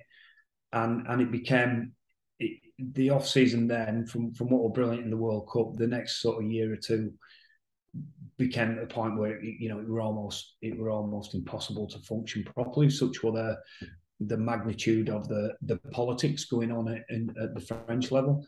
I know we got smashed by England in a test, and I offered to resign. I just thought this is, they need to get a Frenchman from Catalan's coaching the team to try and keep everybody happy. Such were the, as I say, the magnitude and the machinations that were going on in the background. That it was just, it was difficult towards the end. But World Cup was, fantastic experience, and again, really enjoyed working with the French players, and had some good times and good moments during that. Can you speak French?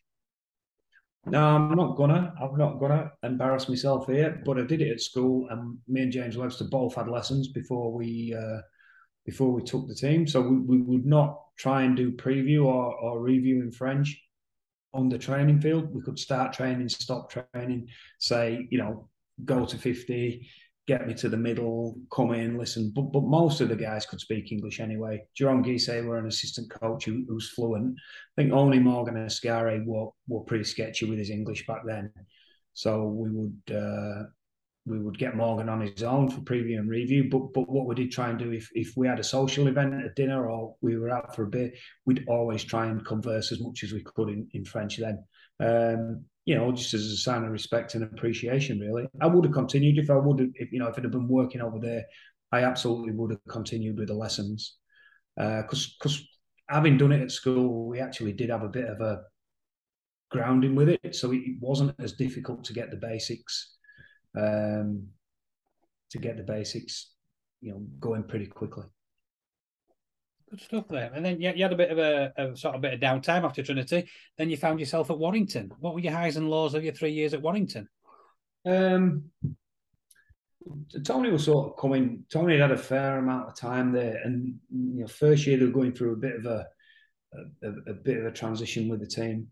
Second year we got some terrific signings, and Kurt Gidley were a bit of a catalyst for us, really. So won the minor premiership that year. Got to Wembley and the famous Danny Alton tackle. Mm-hmm. I think we've been leading all the way. They come back late, and there's famous Danny Alton tackle. And then similar thing happened. We got to Old Trafford, made the grand final, and again lost a tight game and blew a couple of chances late on that we might have taken. So it's a really good year by obviously winning the League Leaders Shield and making both major finals, but still tinged with disappointment that we didn't bring home one of the cups. The third year, probably one of the worst years I've encountered in the game. It was just a really tough year. It was a fractured and fractious year throughout the squad. We got it together at the back end, and we won a number of games going in. But it was a difficult year where we ended up in the middle eights, I think. Which obviously for a club at that side, and Tony were coming towards the end of his time there. What a thoroughly unenjoyable year, I must say. But I knew fairly early on that I've got an opportunity to go go work in NRL. You know, told Tony, told the club that it was something that I, you know, really wanted to do and take, and ended up finding my way to Wollongong. Yeah, mate. We obviously at that time Jamie was travelling, and I went over to see him, and we came down to see you down there, and you showed us around. That looked a great job. Really interesting. Your time at the Steelers. Yeah, great, loved it, and lucky that I got to coach some champion kids down there. It's a good, Wollongong's a great area, but obviously it's a merged club, so part of my job is that at junior rep level, they still operate as Illawarra Steelers and St George Dragons. So I looked after both ends, both in Sydney and down in Wollongong. So that was great. Wollongong was obviously the more hotbed of rugby league and stronger rugby playing area, and the demographic of I guess Cogger and that area is very much changed. So it was more of a challenge to get players into the St George end. But we put a lot of time into the St George end that year, a lot of time and effort with the coaches, and what we did was recruitment and the players we got. And I just dropped on a couple of great sides through junior rep level, and there's a lot of those guys playing in NRL today. I think the year I came home, the Illawarra team won the SG Ball, which was the first time in 25 years, and I sort of came home after pre-season and followed them all the way through. So they won it, but the St George end ended up. St George end, I think we produced 3 NRL players that year. Jason Saab, who plays for Manly, Cody Ramsey, the coach is out shipping from a town of 200 people. Cody, Kane Bradley, that's up at the Cowboys now. But the Illawarra team, or the top end team, the under 18 team, is the guys that there's plenty of them playing first grade now. Jaden Sullivan, Tyrell Sloan, Junior Moan. Remember Luciano Leilua was about as well, wasn't he, Rich? Who's that? Luciano Leilua. Yeah, Lucha still playing a bit of first grade then, first and reserve grade. Aaron Shop, that plays for the Bulldogs, were in that team, and there's still a number of kids that are still in and around reserve grade and stuff there now. So they were great kids, talented, super to work with, and it's just a great age to work with them. It was something that I really enjoyed after obviously being a first grade coach pretty much all my career. To work with kids at that development level, and I'm talking unbelievably talented kids, to try and understand what they do know and what they don't know. Don't forget they play club rugby, but a lot of them go to really strong schools, strong rugby league playing schools. Jason Saab went to Westfields, and if you look at that Westfields team, it's ridiculous the amount of NRL talent that comes out of sort of Westfield and Fairfield Pats as high school teams. They're nearly all contracted players with NRL clubs. So they play a lot. They play a lot of rugby league. If you're a successful rep player, you could be playing 50 plus games and more, 50 to 60 games a season.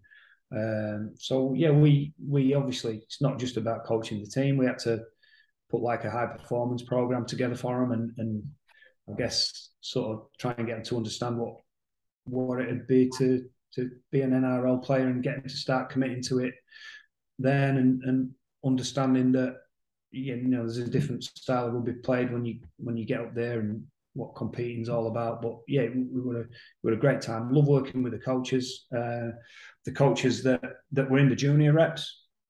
But obviously I worked in the club, worked with Ian Millward, who were wonderful bloke to work with, Dean Young, Ben Hornby, Paul McGregor were the first grade staff. Matty Head, who I'd coached at Hull, was coaching reserve grade then.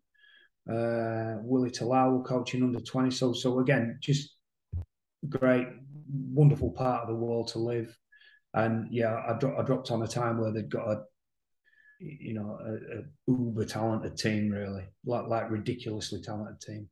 And you just mentioned it then in the last sentence. What a lovely place to live in Wollongong. You could actually watch the game from the stand and hear the Pacific crashing against the rocks outside. What a lovely town Wollongong was. Most days I used to park my car up, you park around the backside of the stadium where the training pitch is. But most days I'd drive up and I'd park up top end near the floodlight, so you get out of your car overlooking the ocean. And if you to leave office because of any phone calls, you just there'd be dolphins swimming by and people walking. Just a wonderful part of the world. Yeah, very lucky. I'd love to go back someday. Love to go back and live there. And then talking from Wollongong, back to the sunny beaches of Leeds. Tell us about your time at Leeds, and obviously just recently ended, but how did it start and how did it develop through there? Do you want me to turn lights on? Am I getting too dark here? You can, yeah, we still see. Get a bit of editing. How's that? Is that too shiny back? I'm looking to do that end. Yeah, that's better, yeah. Getting the full experience. Is that better? Spot on. Perfect. Right, we're back, boys. We might have just had to change lighting a little bit there because it's getting dark outside. Leeds, came back to do a similar role to what I was doing, what we're doing in Australia, which we're really happy about. Obviously, it's such a big and wonderful club like Leeds, great setup. Again, good people working with, and I was really looking forward to it. And then it all went wrong. Just difficult time for him. I think Jimmy Lowe's left, and I'd started to do some bits for Dave Ferner and Kev behind the scenes, in and around recruitment, really. And then, just a bit of a shock, really. Dave ended up losing his job quite unexpectedly. The club were pretty much bottom of the league or bottom two. And there was a bit of a crisis on, I would say, an unexpected one. So look, there weren't any experienced coaches in the building at that time. Quite shocked when I got a phone call from Kev to say, look, we've sort of released Dave from his duties this morning. Dave's a good guy and a really good rugby league coach, and it was a difficult one for me because both those guys thought just super fellas, and it were really difficult to see what had happened and how it had got to that. So I sort of said to Kev, well, what if I say no? Will you look after it temporary? What happens if I say no? Well, I'll have to do it. And I just thought, Kev had got enough on his plate. The coaching staff at the time were pretty inexperienced. So I said, look, I'll do it. I'll do it. And you're not rushing into a decision. You can take your time and find someone else. Didn't think it were a championship winning team, but probably not a bottom two team either. I still felt that we could get the best out of what we've got and avoid being in a relegation battle. But obviously the teams around the bottom kept winning, so it kept them in there. So anyway, we managed to, I think, get a bit of spirit about us and avoid it. And then they asked me to stay on for another year, which I was sort of a little bit unsure at the time, but good club. I thought it was positioned all right, and it was something that you could move forward. Year after, obviously won the Challenge Cup, which were a special moment for us. Got back in the playoffs. Spoke to him about doing it again the year after, which again I like. But did it again. The year after were tough. We were riddled with injuries and difficulties in as halves. Managed to get a game away from the grand final. I think Saints knocked us out of both comps. So to get to the penultimate game, given the adversity that we'd faced, were a good effort. They really stuck together. And then this year, I spoke a lot on this and probably spoke a lot on on the media. I know when I went on television the other day, they sort of asked me a bit about it. I'm just really respectful to the people that are in there at the moment. So I think best way I can describe it is, there were plenty going on. There were a lot going on inside the club, and they were just battles that I just felt yeah, I'm not going to win these battles. I'd already said it was going to be my last year. You know, I spoke about actually changing over in the off season. But Gary said, "Look, will you do one more year?" And you know, I said, "Look, ultimately, if I'm not getting the best out of the players." I had a conversation with Gary that he was quite prepared to start changing the team, but I didn't think that was right. You know, I just thought that's a decent team, and that's a team that is more than capable of doing all right this year. I thought it was wrong to start carving the team up knowing that I were going to be going at the end of the year, and that the team had still got a chance to achieve. But as I say, and you know, we'll keep it at this. There were a lot going on. So yeah, I decided to stand aside, and I think the kid that's come in's done a fantastic job. You could see your demeanour changing, couldn't you? Obviously, we watched the games. On your interviews at the end of every Sky game, you could see you fading bit by bit as the season went on. There'd been a really good group to coach for 2.5 years. You know, it always has its ups and downs, but there'd been really good bunch of lads and fantastic for 2.5 years. But you know, there were a change in the room. You know, there were undoubtedly there were a change in the room. You know, I didn't sense it. I saw it. You know, I saw it. I knew it. And as I say, I just felt you know, I don't want to go into detail. You know, and part of me sort of now watching them go all right is I'm so this. I knew they were a good team in there. You know, I thought I haven't got that wrong. That's not a good rugby league team. I'm certain it will.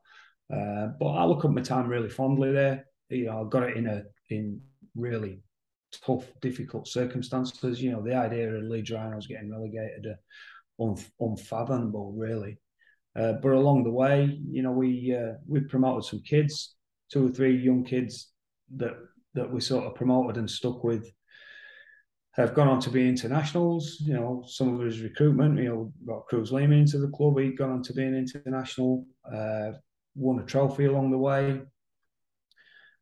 Again, blooded some more kids, sort of next generation. And even though they had a tricky start to this year, I thought probably left them, you know, left the roster in certainly a better position than what I found it, and got back in the playoffs and, you know, picked a Challenge Cup up at Wembley as well. So I don't regret doing it, but being a longer term head coach was something that, after making that transition and going to the job at St George, you know, I just not got a strong enough desire to be an head coach for another 10 years. It's just not where I think my strengths lie in the game. I'm happy to be back as an assistant coach, and you know, I'd never rule out doing a pathways job again. Really enjoyed that time, but I think being a head coach, you know, is an extremely difficult job that I think you've got to want to do it and got to be cut out for it. And I think I knew my time with certain players in that group had definitely come. We've interviewed many players, Rich, who played through 2020 and the COVID restrictions. What were it like to coach through that period? Terrible.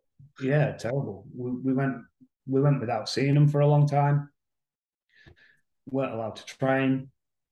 And I said this when I sort of left Leeds, because I felt, you know, from taking over from Dave in those circumstances and fighting a relegation battle, to then going through the COVID. I think when COVID happened, we were second in the comp, playing great stuff, and then all of a sudden we hadn't played for 6 months. We had 6 months off, and then we ended up as a competition having a massive amount of games in such a short space of time, and the guys had not trained properly for so long. You know, they all trained on their own, but it's just so hard to replicate. And I just thought the impact that had, you know, the pay cuts going on, which again, when I talk about what I talked about earlier, your instability. And then I found my third year at Leeds, we never got the same team on the park 2 weeks running because of, you know, all the issues we had around that. It was a really, really challenging period. But the COVID period, you know, around the pay cuts, around the uncertainty, around the impact that having time off and the impact that coming back and playing so many games in such a short space of time, You couldn't train and prepare for games properly. You were literally going into games and having 3 or 4 days off and then going into another game. The atmosphere were a novelty for a week or two where, there's no sound so you can hear. But I can remember when crowds came back, the team ran out to warm up and obviously the cheer went at the South Stand and it was a restricted game. And everybody choked up. Everybody had missed the crowd and the atmosphere that much. But as a game, we had to keep the game going, didn't we? We had to keep the game going. Such were those, strange and difficult times. So yeah, it were a really challenging and different period for the sport. I just hope it's one that we never have to go through again. And at Leeds, just rounding off Leeds, you didn't have a bad record, really. You coached 71 times and won 37, lost 34. So you've got an above 50% win ratio there. Yeah, I think this year, Lee, as I say, for two and a half, might have been more years, thoroughly enjoyed it. It was challenging, very, very challenging because of some of the circumstances that I talked about. But I'm probably not going to let 4 or 5 weeks at the end dampen what were a great experience and got to coach, one of the greatest clubs in the history of the game and coach them in a cup final. So, like I say, I'm not going to let 4 or 5 weeks and some of the issues that happened around there sort of dampen what had been a thoroughly proud and enjoyable experience for me. And you said earlier you wouldn't have known how many games you played. Have you any idea how many games you coached at first grade? No idea. 297. Oh, really? Yeah, and that includes starting at York in 2004, have your Leeds time, finishing at Leeds this year. Bear in mind, you had a lot of seasons as an assistant as well at Hull at Warrington. 297 games, mate, 143 wins, 152 losses. And you didn't have a great ratio at Trinity, but that's not bad to look back on. Yeah, I've never looked at it. I know that's my thing, mate. That's what I do. I'm trying to work out in my head here, 3.5 seasons at Hull and 3 years at Warrington as an assistant, another 6.5 seasons. How many games that totals in all? So yeah, it's been a long time. It's been a long time. I hope the best is yet to come. Can you pick a day out, mate? Obviously, you started playing Featherstone Rovers in 1991. We sat here 31 years later. If I had to ask you, was the one day in Rugby League that you could rewind to and say, that was it, that was my best day in Rugby League? There's a lot to pick from. Have you got any? Nah. It's hard to distinguish. As I talked about the first season at Wakefield, 100% one of the most enjoyable ones. I think coaching my first Test match for France in that World Cup, that's one that sticks out. Obviously, cup finals stick out. I think the one at Cardiff again, Leeds, the atmosphere and everything surrounding it. I think qualifying for a grand final for Hull. Hull had not been to a grand final before, and I think that was a special moment. Peter Sharp, still to this day, he's probably one of my best mates in Rugby League, and to do it with him. And the first time for Hull, I think we played Bradford at home in the semi-final, and we'd had a great year. We had a great year, finished second. It started tough. John Keir had been moved on, and quite a shock at the start of that year, and we'd had a really, really poor start, but we rallied in a winning run. I think we beat Bradford at home, and I remember that was really emotional because it was Peter's sort of first final as a head coach too, which had come sort of fairly late in his career, so really chuffed for him. It's hard, it's really, really hard. Do you keep any memorabilia from your career? Yes and no. So I did, but I've started to give it all away. Oh, you're kidding. Yes and no. I'll give my Wembley medal to Statsman when Leeds won it. Yeah. Just a great guy, James Bledsoe, and he works incredibly hard and is such an unsung hero at that place. and he's someone that I guess sometimes gets overlooked. You know, when the plaudits are about, and I just came off and felt I don't think he got a medal in the presentation, and just came off and gave him the medal straight away. I got one. I've got one from when I won at Hull, and I've got my dad's old ones too.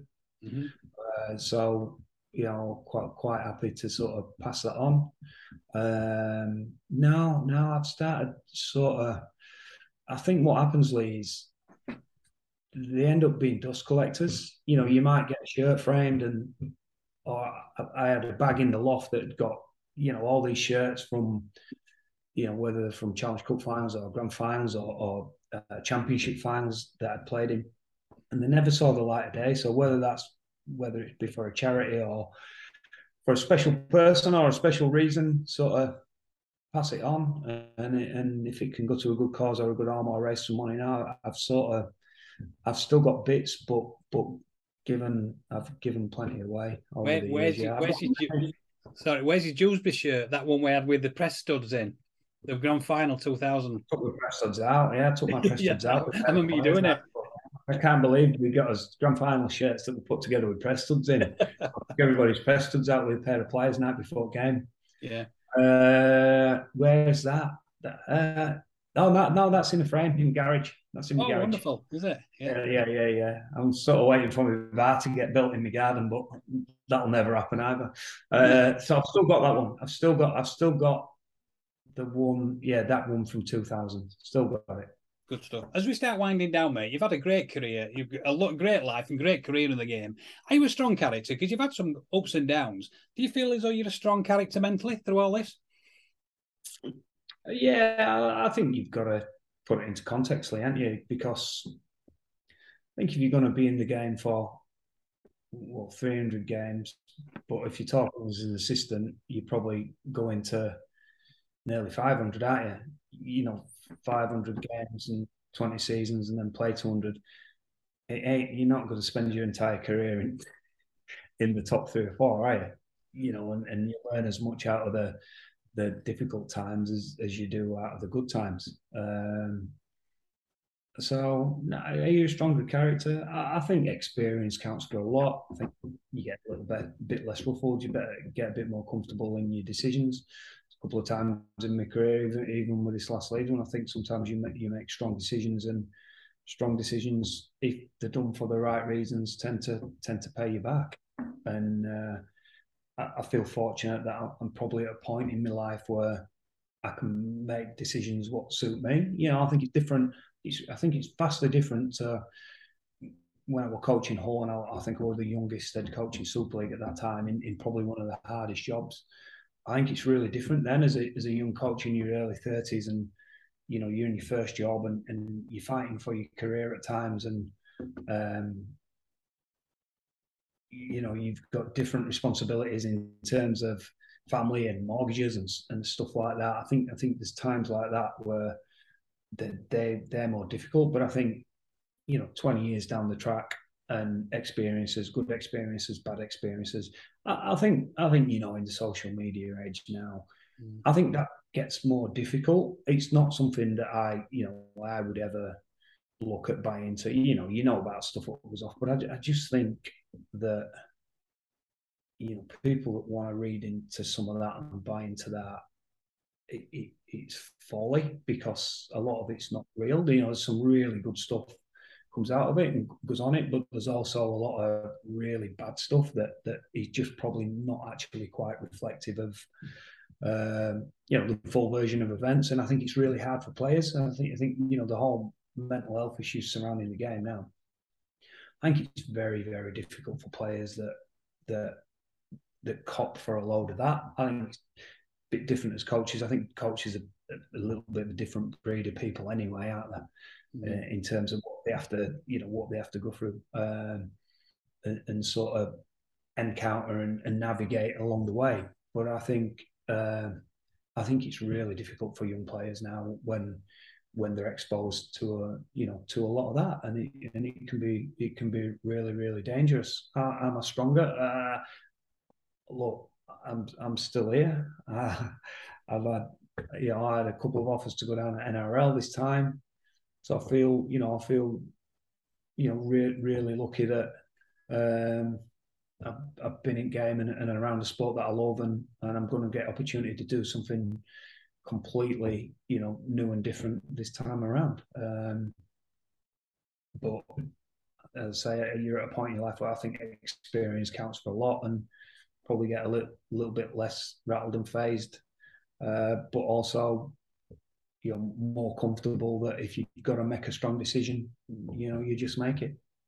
Good stuff, mate. Just last question. Obviously, I mentioned it earlier. The last few weeks of your Leeds career, the smile disappeared off your face, but it's come back again, mate. You've got a good family. You've got a great girl by your side. Great kids.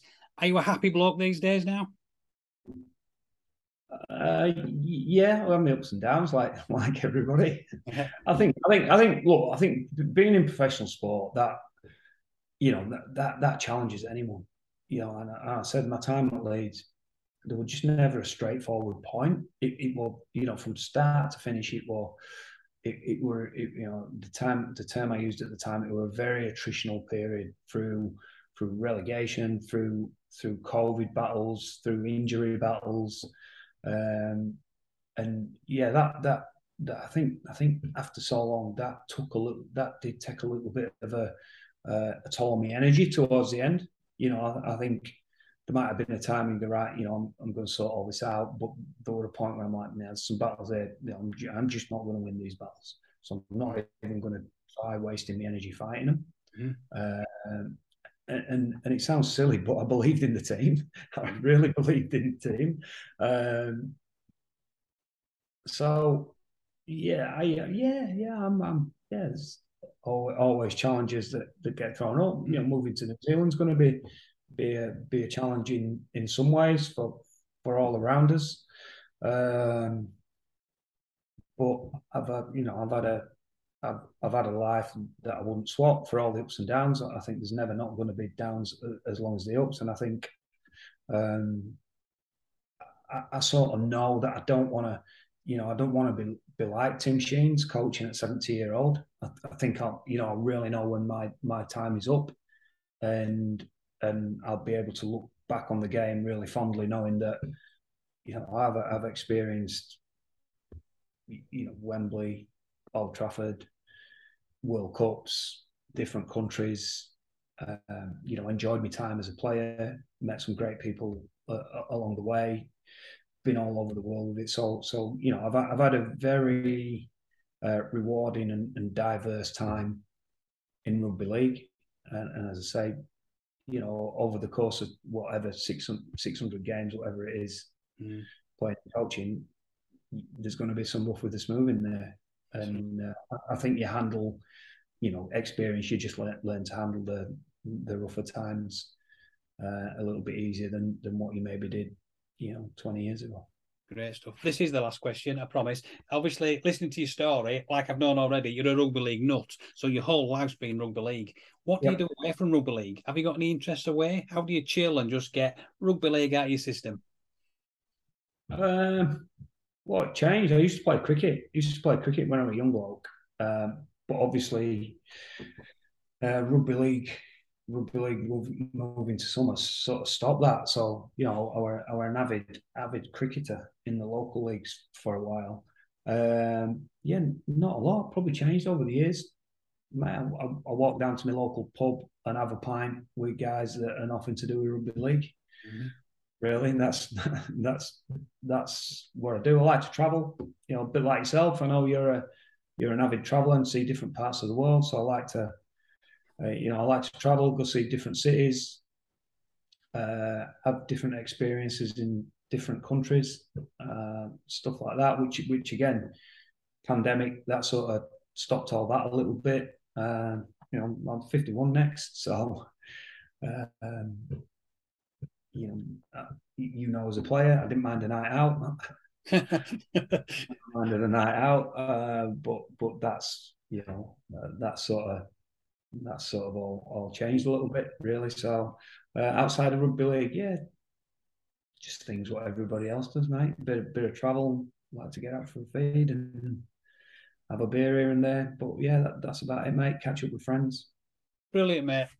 I could listen to you all night long. You've got stories galore. We've had 2 hours. I think it's one of the longest podcasts we've done, but you've had a brilliant career, mate. Oh dear, I hope nobody. Anybody going to listen? They'll be switching off, mate, won't they? Yeah. But it's been brilliant. Thanks for joining us, mate. I always love listening to your stories, and I always love your company. So I'll just hand it back to Jamie to wind down. Brilliant. Thank you, everybody, for participating in the fans' questions and listening to episode 56 of the Wakefield Trinity Heritage podcast. You can find us on podcasting platforms worldwide and on Facebook and Twitter under the Wakefield Trinity Heritage banner. Massive thank you once again to my co-host, Lee Robinson. Thank you once again to Richard Agar. I have been Jamie Robinson, and we will catch you all down the road. Hi, it's Cammy Chris Kamara. You have been listening to the Trinity Heritage Podcast with Jamie and Lee Robinson. It's unbelievable.